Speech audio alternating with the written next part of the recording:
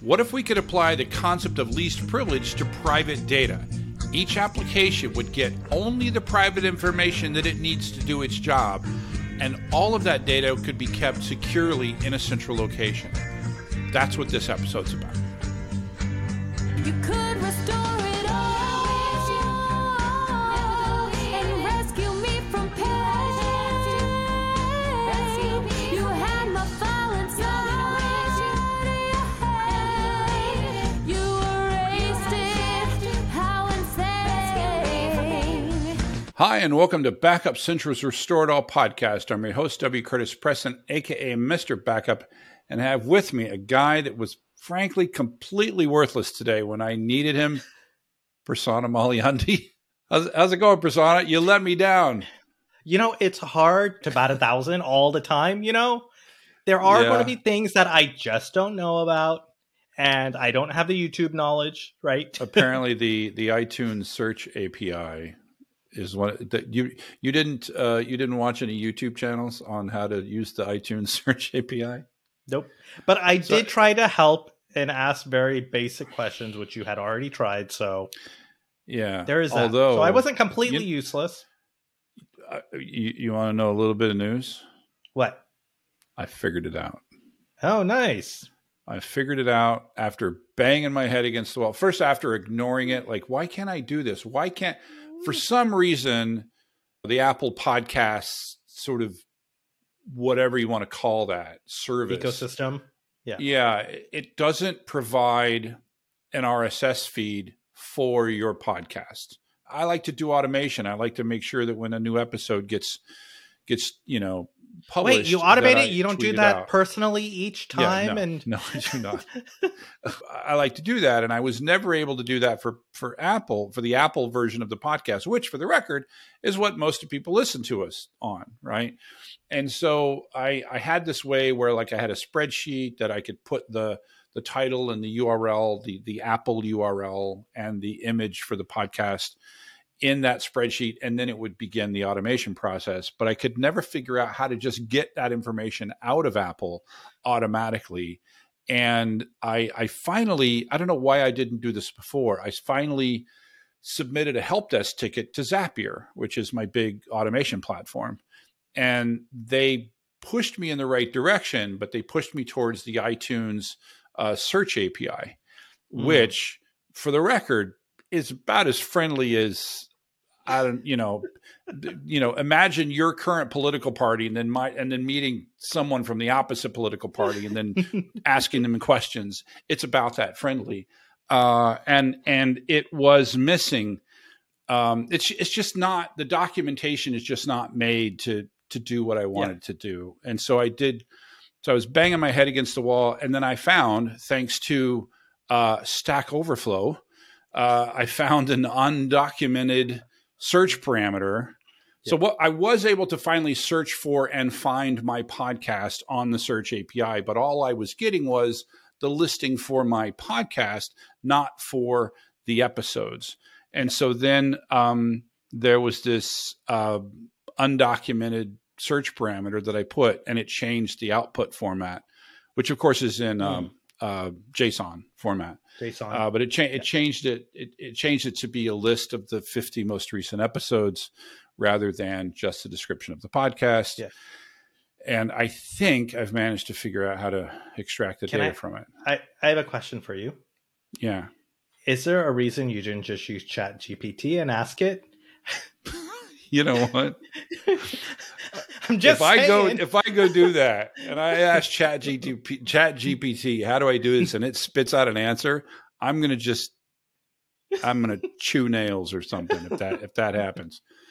Write me, go to ChatGPT and say, write me, an iTunes query to find the most recent episodes of my show. And if it spits out my URL that I spent many hours creating, I will indeed be pissed off. Pissed off. Why?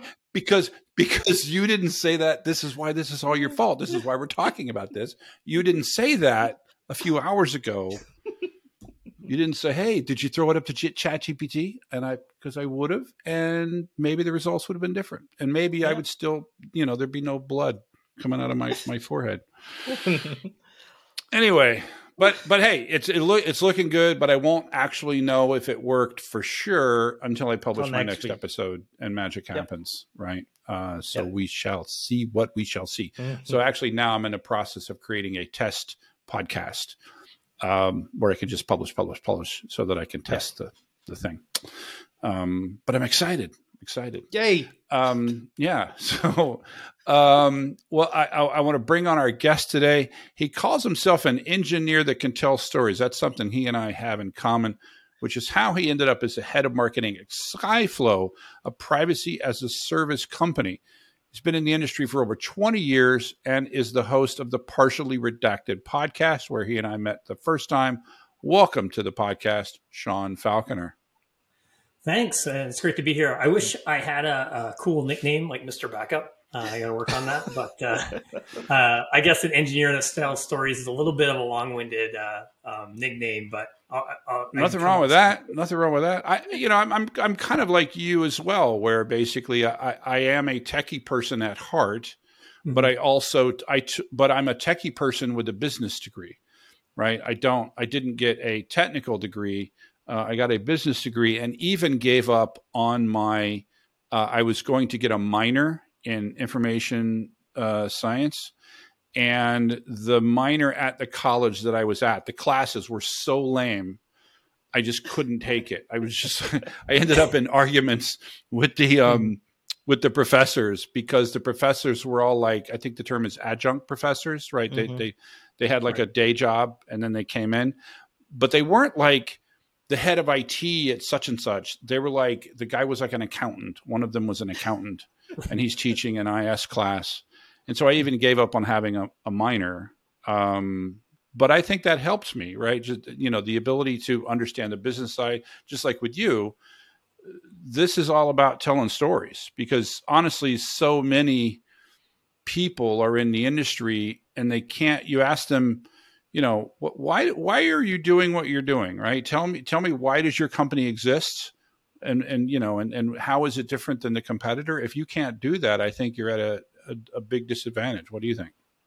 Yeah, absolutely. And I think I went sort of the opposite direction where I did multiple technical degrees, but then I learned, I think, the business side of things by starting a company. And I had to learn it because basically I had no choice but to learn it. Nothing creates a sense of urgency like a lack of resources and a lack of skills for that matter. I had to figure it out or we were going to die as a business. So that's kind of where I learned, business, modeling, marketing, sales, and all that type of stuff. Makes you better, well-rounded. Yeah. Agreed, Persona. Agreed. I like that. So I was just thinking about sort of the engineer who tells stories. I was like, is there such a term as like techie storyteller? Sure. Why not? We can make it up. We need a French a term for technical because like raconteur extraordinaire, right? So we can have like raconteur technical, whatever the French word is for it's probably something that sounds like that. What's that? It should be in French or Latin. Absolutely. The right choices. Yeah, absolutely. So I'm super excited to have you on, Sean, because you work in a space that I love and am so involved in, right? And that's all about privacy. So it's always nice to sort of step away from backup, even though my first love was backup and data protection, and start talking to someone about privacy. And I know, Curtis, we've had so many other folks and we've talked so many times on the podcast about privacy and the importance of privacy. But Sean, I want to get your take on sort of like, where do you see the importance of privacy these days and sort of how it's come up and become more mainstream than, say, what it was thought of, say, 10, 15 years ago? Yeah, I think there's a bunch of kind of shifts that I think we're seeing in the industry right now. And there's probably, different reasons why that has happened. But I think like 20 years ago, or even maybe a shorter time when sort of social networks were really growing in the early days of Facebook, there was this belief that like privacy is dead. I can remember being in graduate school and like no one cared about what they were putting online. It's just like everything's going to be online, except for like basically the computer science graduate students that I was like working with. Is like, this is crazy. Like, why are people doing this? But the only people who were really upset about that at that time were, I think, these like sort of deep like tech people that realized like you're putting a lot of stuff online that now everybody has access to. You're posting all the bad stuff. Yeah. That can exactly. happen. You're posting where you're going to. People know that you're not in your house, all this type of stuff.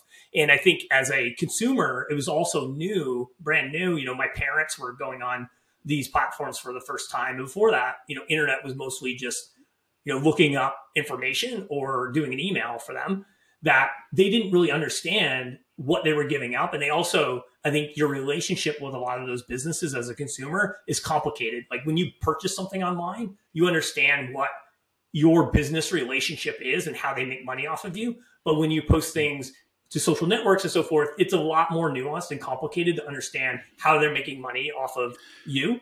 And I think that, so people were kind of blind to that for a long time. And there was a long history, I think, of abusing essentially customer data.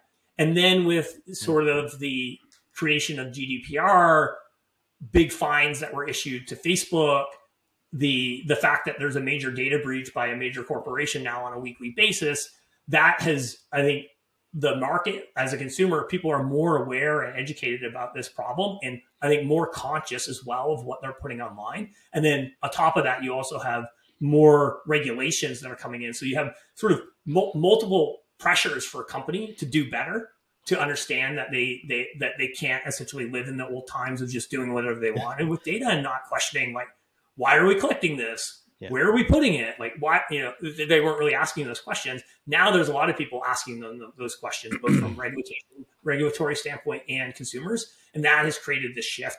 And then the other factor, the last thing I'll say here, is that there's also companies that are ahead of the curve with this. And they're now using, I think, privacy and security as a differentiator. Mm-hmm. Companies like Apple do this really well. And that then becomes essentially marketing momentum for them. So it's like, if you're a company that's kind of living in the old world of essentially data abuse, and you don't jump on this new train of essentially prioritizing privacy and making it a core part of your product offering, I think you're going to be left behind. And essentially, eventually, consumers are just not going to trust you with their data, and you're going to lose out in the long run. As you were talking about social media and posting pictures and whatnot, I immediately reflected on a story that I saw just a couple of weeks ago. And it was, at first, it did not seem to be about this. And it was why Emma Watson doesn't do selfies, right? And what it came down to was privacy. That like she'll do autographs and she'll do things like that. But what happens when you take a selfie with her, that is immediately, you know, there's geographic information that's in that post that it immediately gets up, and then suddenly she's being followed by thousands of people as she goes around the city. I think that some parts of the new generation are starting to understand what happens when you completely disregard privacy. It just came to me. And by the way, speaking of regulations, I am wondering if we might finally get some movement in U.S. regulation regarding privacy after today's breach. Are you guys aware of the big breach that happened today? Anyone? I am not. Anyone? No, I'm not. I'm usually on top of this, so I feel embarrassed that I don't know. But I blame my meeting schedule. So I'll give you a hint. It's Congress. Oh, so. No. Apparently, the medical provider for most of Congress had a breach. And so everybody's personal information was not just like it's the worst kind, meaning not that the information was accessed, but that it was literally harvested and is now for sale on the dark web. So maybe, you know. Yeah, that's also one of those things where it's like, okay, I'm sure there's some things that Congress people may not want out there, and can you now hold it against them and get them to vote a certain way or do other actions and all the rest? It's a dangerous time we live in. Yeah, absolutely. And I think regardless of the data that gets leaked in any of these breaches as well, like even if it's information that's technically publicly available, it doesn't feel good as a consumer. Like T-Mobile had a data breach recently, and I read like their press release, because when you have one of these breaches of a certain size, you have to essentially publicly announce, and you also have to let all of the consumers that were impacted by it know about it. But they used a lot of language around that the information wasn't super, super sensitive. It's information that you can gather. It still doesn't feel good, like, because essentially it's like somebody compromised their systems to get access to this information. So it says something about, where they are from a privacy and security perspective. And sure, it's worse if it's your social security number or your medical health records, but I also don't really want my, bulk email address, phone number, information about my children also being readily available to anybody. So Yeah. And even in that sense, Sean, one of the things I worry about is I get that they've done their investigations and they're making their best guess as to what has been accessed. But sometimes these ransomware gangs are very smart, right? Or the bad actors, right? And sometimes you can't even figure out what they've done, right? And so how accurate is it to say that, yes, as a company, this is exactly and only this set of data was harvested, right? And not all this other data? Because sometimes it's hard to be definitive, right? And know that, yeah, that's the only thing that was accessed.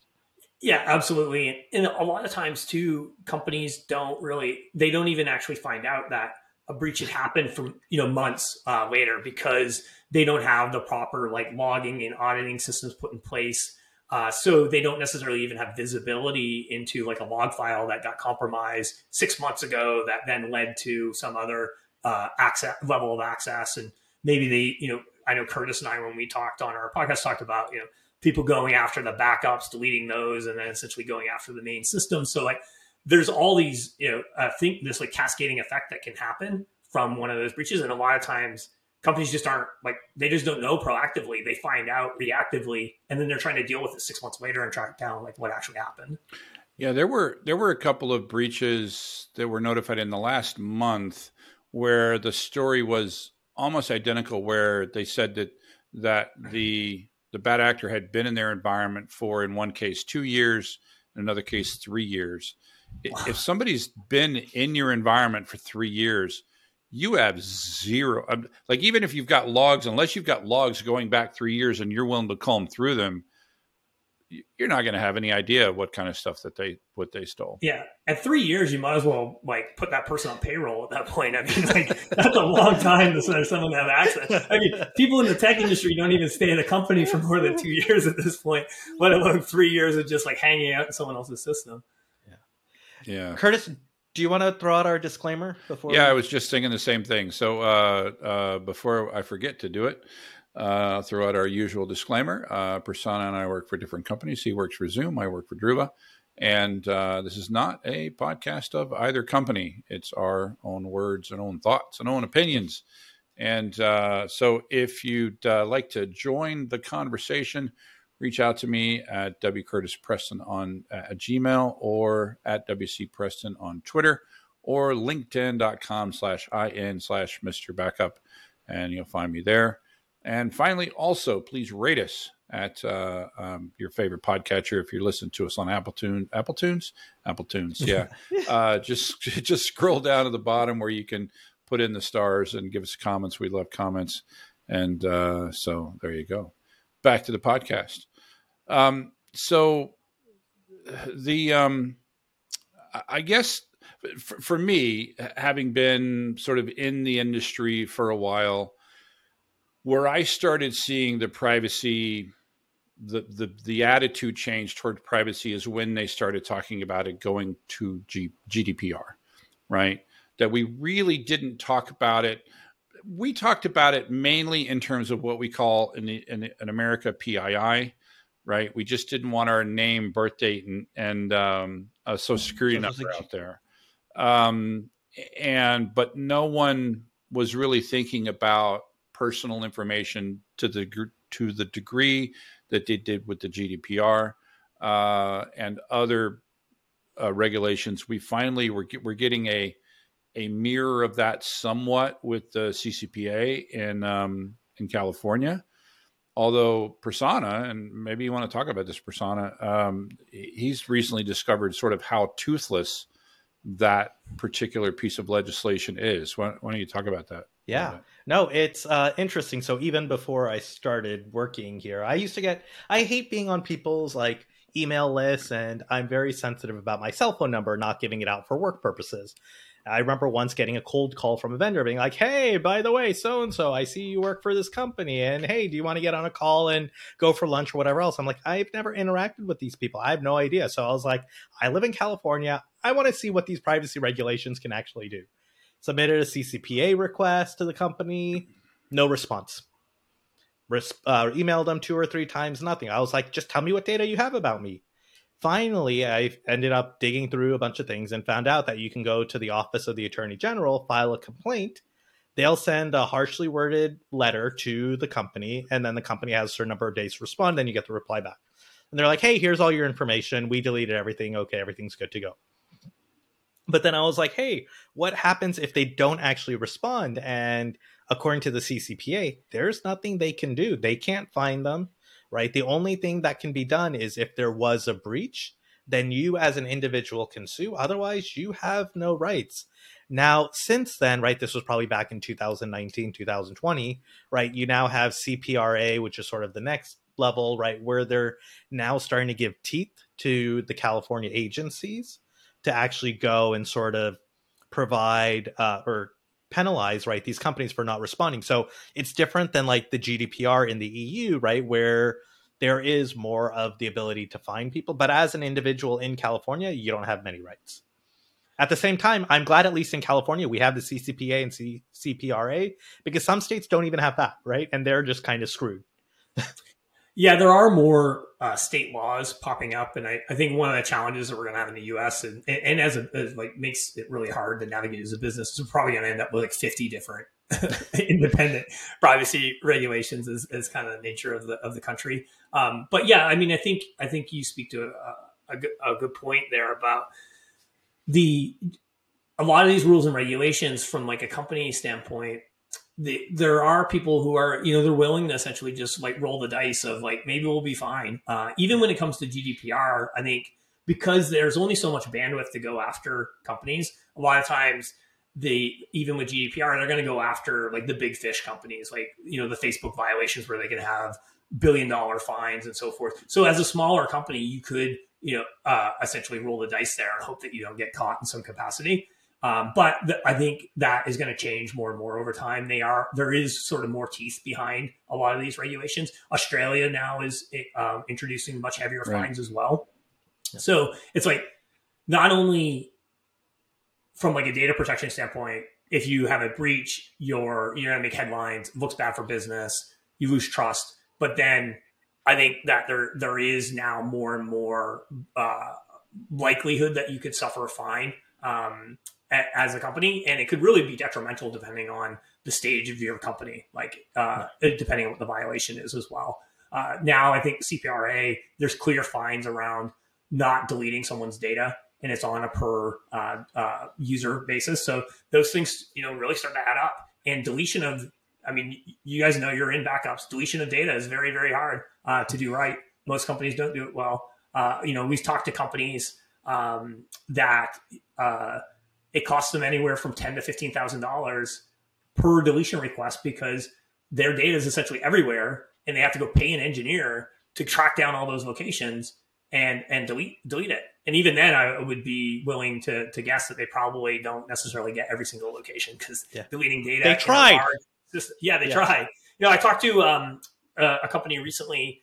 They have 8,000 databases all over the world, like 8,000 databases, and that's their core databases, not to mention like the hidden data sources. They're going to be log files, all the backups, whatever they're using for analytics stores and so forth. That's a lot of places to potentially have to delete information.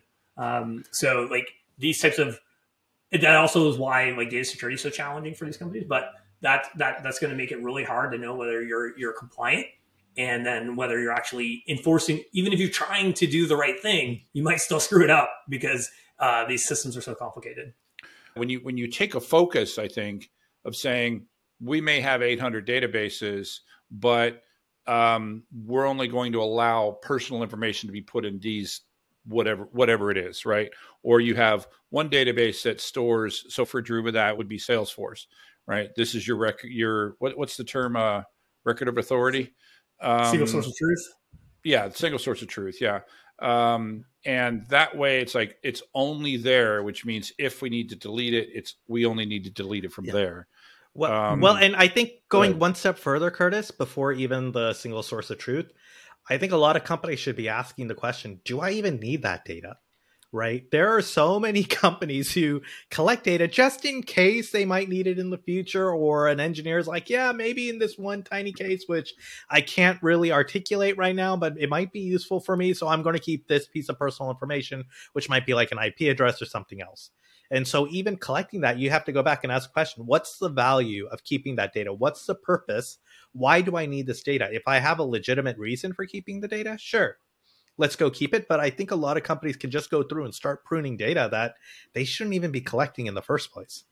Yeah, and I think now that you actually, with a lot of the rules and regulations, you have to state up front, in your terms of services and your policies, that like, why are you collecting particular information? And people can request with data subject requests, like, what are you collecting and why, and so forth. But that is historically a really hard problem for companies. And I think people have always erred on the side of like, more data is better. So like, why not just collect it while we can? I think the other thing too is that we've kind of, as engineers, we've convinced ourselves sometimes that we need data to answer certain questions when we don't actually need the raw data to answer those questions. Like, you don't actually, there's all the kinds of advanced, privacy enhancing technologies and encryption methods like zero knowledge proofs and so forth that allow you to actually answer questions without seeing the underlying data. So even if you're storing it, you don't necessarily need to access it to do assertions on that data. So it's kind of like, we need to shift the way that we think. It's just like, there was a time when lots of engineers had full SSH access to production servers, and they'd be like, convince themselves like, we need that. And it's like, well, why do you need that? And it's like, well, that's where the log files are so that I know what's going on. And it's like, well, they don't actually, the problem is that they don't need access to the production servers. They need access to log files. So it's easy. That's a problem you can solve without giving root level access to your servers.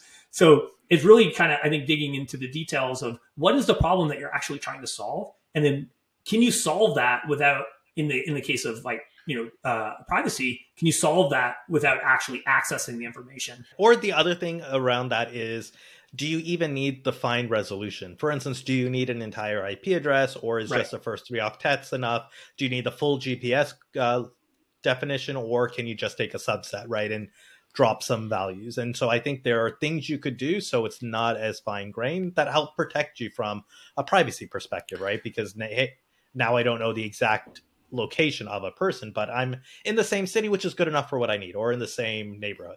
Absolutely. And like, I think that's a lot of times when it comes to analytics, you don't really need the sort of fine-grained detail of being able to pinpoint an individual. You need more of the aggregate that you're thinking about, or even in like other use cases, like, you mentioned lead generation and marketing use cases. A marketing person, or you're doing a marketing automation, you don't need the date of birth of an individual, because you don't need to know how old they are, but you might want their day and month so that you can send them a birthday announcement or something like that. So there's ways of handling a lot of these problems. And this is a lot of essentially the type of thinking that Skyflow has done up front, which is, and you get essentially out of the box by utilizing a system like ours. Yeah. So, I want to say 2 things. One is, when you were talking about like engineers with SSH access to everywhere, that's a problem that you need to solve for 2 reasons. One, privacy related, the other being ransomware related, right? Because if everybody has root level SSH access to everywhere, you have a giant blast radius, right? And so one account gets compromised and your whole environment is toast, right? That's the other reason you need to fix that. You need to enact that concept of least privilege everywhere you can. The second is, I do want to talk about Skyflow, and I want to start with, what was the initial impetus? How did you get the idea to start privacy as a service? Is not a phrase I've heard very much. Yeah. So originally, it really came from our founder, our CEO and founder, Anshu Sharma. So he's a former executive from Salesforce and also Oracle. So at Salesforce, he was there for a long time as a VP of product. So clearly they're dealing with a lot of, sensitive information there. And it was something that throughout his career, he kept encountering this problem. And I think as somebody who really has deep understanding of like the SaaS space, he understood that multiple companies are essentially trying to like solve this problem all the time. And it's like, why is that such a hard problem? And he built some products within Salesforce to try to address this, but it was something that had been sort of, in the back of his mind for a long time. And he went on to be an investor for a number of years and start a couple other companies, but he had kind of been noodling on this problem for like 8 years. And there was an original like prototype of Skyflow built like long before the company had actually even started, with where they were really starting to experiment or like how do you kind of solve this problem. And I think some of the key insights that led to the foundation of Skyflow was recognizing that some other companies like Google, Netflix, Apple, Capital One, Goldman Sachs, and a handful of others had sort of independently come up with this concept of what we call a data privacy vault. And essentially their key insight was that they recognized that like, hey, their customer data is something that's like really special. It's different than regular data. It's not the same as a click on a website when you're storing someone's like social security number. So it needs to be treated special. And essentially their customer data, which is core of their business, shouldn't be stored like all other application data, because that's when you run into these like PII sprawl problems where it ends up like replicated everywhere. So what they did was they moved their customer data or a subset of it into these zero trust PII data privacy vaults, which becomes this like single source of truth of the customer data that's isolated and protected outside of their existing systems. And essentially it descopes their existing systems from responsibilities of data privacy, security, compliance, and so on. It's kind of like, you can have a lock on your door in your house, but then you put your really sensitive stuff in like a safe in your home. So that way, if someone penetrates the lock on your door, there's another additional level of security that they have to get through in order to actually get to the crown jewels. And that's a similar idea behind this concept of a data privacy vault. So they had built these things internally. These are all companies that have, heavily resourced, lots of engineers. It's a heavy lift to build something like this. So just as a, point of reference, Shopify presented, they built something similar a few years ago, and they presented this work at a privacy conference a couple of years ago. It took them 3 years and contributions from almost 100 engineers to build their version of a vault.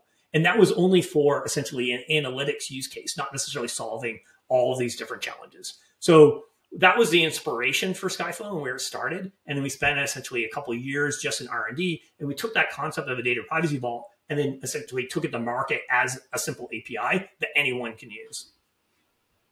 And so with Skyflow, is it a service that you manage everything, or is it sort of like the vault runs within the customer's environment so then they can easily access data and it's all sort of controlled within their infrastructure?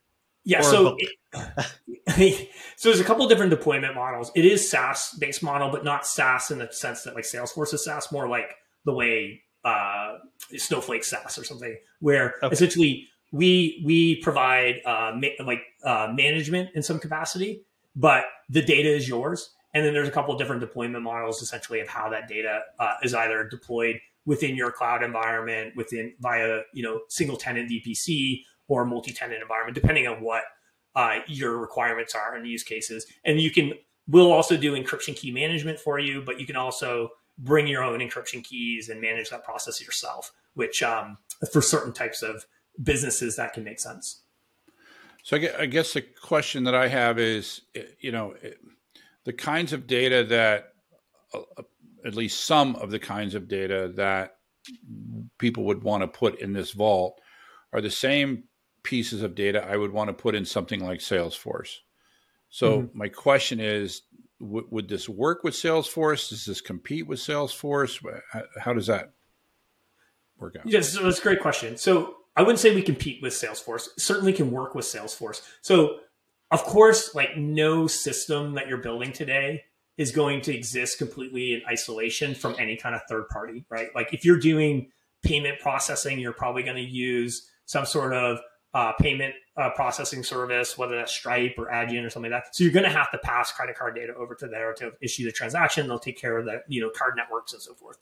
Same with if you want to send an email, most people aren't writing their own email relay and doing all that. They're using SendGrid or some sort of API, or they want to send a text message, you're using Twilio or Infobip or Cinch or one of these types of companies. So some level of data needs to get to these third parties.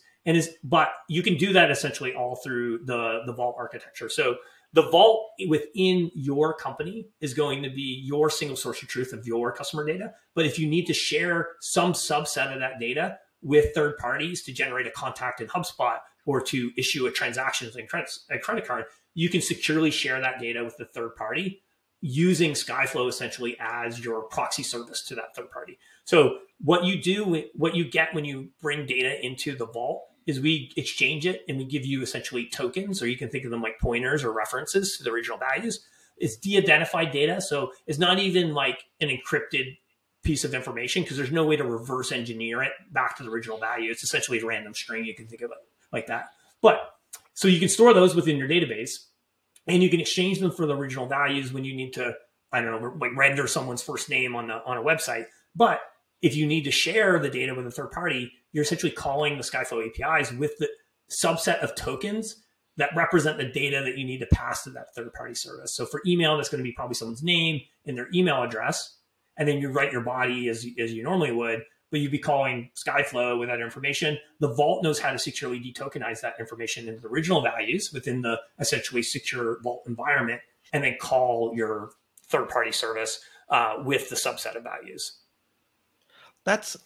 So I like this approach because you're sort of centralizing everything rather than sort of going back to that example you gave with like 8,000 databases around the world. Right now, it's all sort of centralized, especially the core important data, right? And I think it helps from an engineering and from a product perspective, actually figuring out, okay, what is really personal data and what isn't, what needs to be protected in this fashion, and having that conversation up front rather than building something and at the very end being like, hey, now we got to start thinking about personal data and what happened. So I think this approach totally makes sense and will help a lot of companies sort of centralize this. The other question I had is, now that you have all the data centralized, do you help in terms of dealing with some of the regulatory obligations like data subject access requests, data subject deletion requests, because you have all the data in one place? Because I'm sure that can also be very burdensome for some companies, being like, how do I even handle a DSARD or a deletion request, right? Exactly. So, yes. So, I mean, essentially by creating a single source of truth, like one of the central challenges that companies usually face when they start trying to get a handle on this problem is like, you just ask a basic question of like, what and where are you storing information? And they can't really answer that question. Like the FTC last year requested that Facebook share where they're storing essentially user data. They shared a list of, I think, 57 databases where they think user data is. So they don't even really know. And the former head of security at Twitter last year came out saying like, Twitter has no idea where your data is. So this is like a fundamental problem. So just by essentially bringing that into the Vault, you're making like an architectural choice to say like, here's where that data lives. And you can, as the Vault, in terms of how you like design it and interact with it, it feels very much like a database. You can essentially create your own schema, your own tables. There's a lot going on underneath, but we try to create essentially an interface that feels like a database, so it feels familiar. And there, essentially, if you need to know what you're storing, well, you can look at the schema of the Vault to understand what you're storing and where is it stored. Well, it's in the Vault. So then when it comes to something like a DSAR, you know where to go in order to get that data. In terms of deletion, now in those 8,000 databases that typically would have had information about your users all over the place, you're storing essentially de-identified references to the original data. So when you delete the original data, now those references are meaningless. It's like essentially you're essentially forgot about the person. Yeah, exactly. So you can go clean those up later, but essentially those tokenized values carry no sensitive data. So you're completely fine as well there. And then one other thing I want to mention though is, so typically if you're an international business, you're not going to have just one Vault because you're going to run into data localization requirements in certain countries like Germany and Singapore and so forth. So in those cases, a lot of times you might end up with essentially Vaults deployed within those specific regions so that you can comply with data residency laws around the world. But it significantly simplifies data residency, both from like a expense and operational complexity standpoint, because today, like how most companies are trying to address that is they're basically like cloning their entire data centers and redeploying that into a new region and then sharding their customers based on those places. It's like a crazy thing to do. Like the amount of, it's hard enough to run one data center well, to run like 10 simultaneously in different countries is both expensive and very operationally complex. So with using the vault, you're basically just taking the piece of data that needs to live in those countries and putting it there. And then your central system can just operate over the tokens essentially. So you gave me an example of like a credit card transaction like Stripe, and I'm sure there are hundreds, or Shopify is another example of that. Anything where you need the actual customer's name and address, right? You can't tokenize it, otherwise it's worthless. I'm trying to figure out how this would work with a CRM, because it would seem that you would want the real stuff. Otherwise, that CRM would be kind of worthless. So I'm curious as to how is to that question. Yeah, some data from your users are going to would like most likely still go into like your Salesforce. It doesn't need to be all your user data, of course. You're not going to probably store healthcare information, social security numbers, things like that in your CRM, but you're probably going to have name and email and maybe other contact information in there. But that doesn't need to live within your infrastructure. It's basically living within your Salesforce infrastructure, some subset of your user data. Now, ideally, of course, Salesforce would be using Skyflow technology and be protecting that data within a vault there. And maybe we'll get to there because a lot of our leadership team is also like Salesforce. So, but of course, like I was saying, like no modern business lives completely in a silo.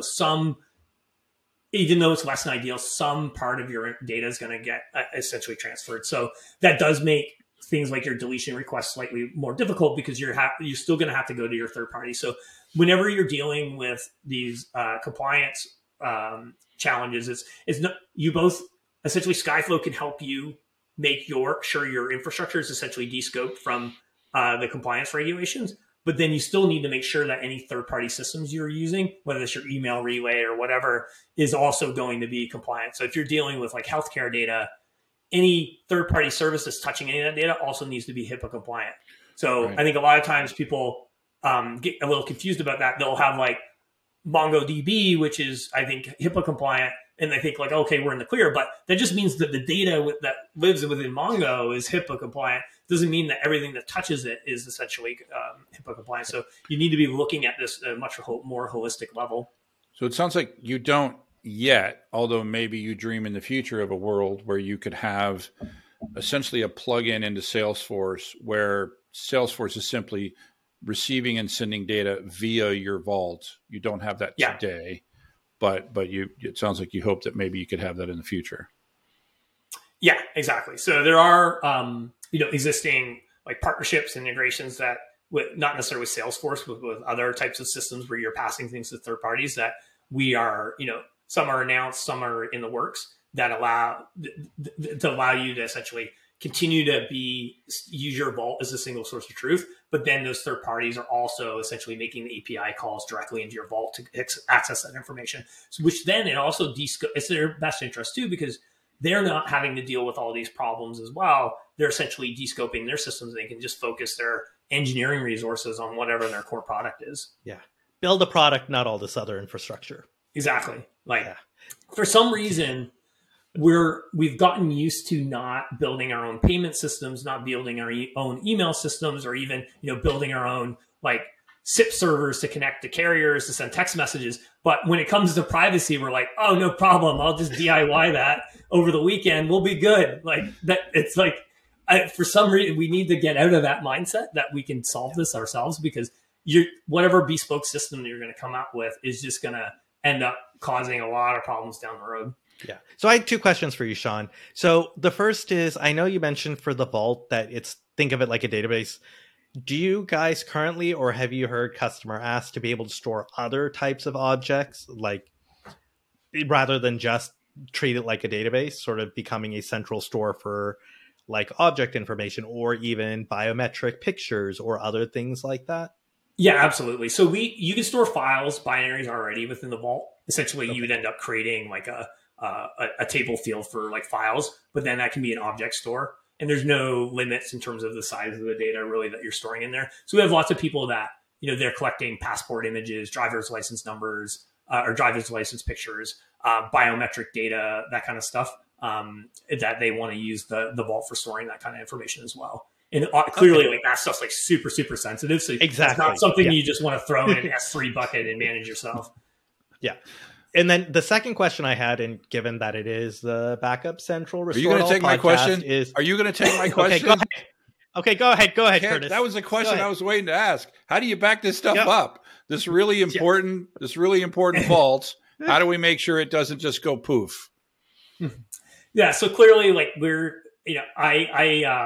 I didn't build the system, so I'll do my best to answer this question. But we have very deep expertise in this space. Before we even hired a single sales or marketing person within Skyflow, we were probably 50 engineers deep, just that solely work on this. Like we have one person that their entire life is on the engineering team is to wake up in the morning and think about encryption key management. And there's very few companies in the world that probably have a person that only purpose in life is to think about like, how do I make sure the data is secure? Am I rotating the keys? Am I, all the best practices around that. And that's same thing true when it comes to our backups. So we're following, it's all cloud-based. So we're following all the best practices around backups. We recently actually were accepted into AWS's partner network. So in order to qualify for that, you have to pass their technical review, where essentially their solutions architects go through your entire architecture with a fine tooth comb to make sure that you're following all the security best practices recommended by AWS. So, and then of course we're also past various third-party security checks like SOC 2, we're PCI compliant level 1, and so forth. So all those things also require third-party auditors to be looking at your systems to make sure that you're following all the best practices. So I guess, but restating Curtis's question just slightly, is it something that's built into your offering? So you guys automatically deal with protecting the database and backing it up and everything else? Or is it something that the customer has to sort of, kind of like in the old days, right? With databases, it's like you put it in hot backup mode, you dump the files, and then you copy it off somewhere else, right? So That's a great question. So John, just to tag on to that, what I see a lot of vendors like yourselves doing is they back up like the service, which may include customer data, but they don't really build into the service the ability to restore. I don't necessarily, for example, I'll just give you an example, OneDrive, right? OneDrive has some backups, but if you need to restore those backups, it's an all or nothing. You have to pick a day and you have to restore your entire OneDrive account, including all of its users, right? So they don't think about the restore part. So I am curious, and you don't necessarily have to answer it here, but I am curious. But it sounds like the attitude is that you are saying that you're responsible for protecting the customer's data. Yeah, so we handle all the backups, and then we do incremental as well as full backups. And essentially we also only hang on to the backups for a certain amount of time to be compliant with whatever, I forget the exact amount of time that you can hang on to them, but that allows you to be compliant. If you need to delete the data, for example, then the backup that has the data will disappear after a certain period of time. But we also proactively test like restoration process as well, because like we're clearly dealing with super sensitive data, and we need to be able to we always have to be thinking about, especially when it comes to data breaches or any kind of malicious activity, you have to assume that someone is going to be able to get in if they're determined enough. And you need to be looking at what would be the impact in the worst case scenario of someone getting in. So that's something that essentially you need to be looking. We run like basically pre-mortems of if someone gets to here, what happens? And essentially all of that is led by our security and privacy team. Our head of security and privacy has over 50 patents in database security, basically invented most of the things that we use in modern encryption, modern database security today. So they are the ones that are the guardians of the data, so to speak. Sean, you had Curtis when you said that you guys do restore testing. Honestly, like I think after that he was like, "Oh my god." Yeah, I don't want to do it now, but I am curious. Maybe maybe on a different call. I am curious to sort of double click on that to learn more about that, because so many SaaS services they don't see the backup and restore of their customer data as their responsibility. Right. This is true for Microsoft, for Google, for Salesforce, right? Salesforce at least is finally now offering a service that you can pay extra for. But prior to that, there wasn't an option. And so it's good to hear that it sounds like you're thinking the right things. I am curious to know to sort of drill down on that, what it would be like for a customer if if an individual customer's data was somehow breached or damaged or whatever, some stupid admin deletes half the records, whatever. Anyway, well, listen, this has been a great conversation. I at least understand what you mean when you say privacy as a service, because I definitely did not in the beginning. So I think you've done your company a good service there, Sean. Oh, thank you. That's great. As someone who champions themselves as an engineer that can tell stories, hopefully I'm able to tell the story of what we actually do succinctly enough. I think you did all right there. Prasanna, I'm still not sure if I'm going to forgive you for, not being fully there for me this morning, earlier today, but ChatGPT, Curtis, ChatGPT. ChatGPT is either going to solve the world or destroy us, one or the other. Yeah. If you ask ChatGPT, you're definitely going to get an answer. Now, whether that answer is accurate or not is a different question. I recently asked ChatGPT, who is Sean Faulkner, and it gave me an answer. I would say 95% of it was made up. I apparently founded some companies I've never heard of. I had a job at Google that I never had, and worked on products there that I never worked on, and so forth. So nice. I'll definitely give you an answer. Yeah, I chat GPT'd myself as well. Yeah, and most of it was actually pretty decent. But it's just when it starts doing things like writing code, it's just super impressive, right? Not perfect, but impressive. But anyway, so I will say thanks to our listeners, and be sure to subscribe so that you can restore it all. There was a file, but I deleted it. Too bad your backup system isn't worth a spit. Finally, I needed your backup. You had a chance to fix it, instead it's all jacked up. See how I write on Facebook about you. Don't underestimate the things that I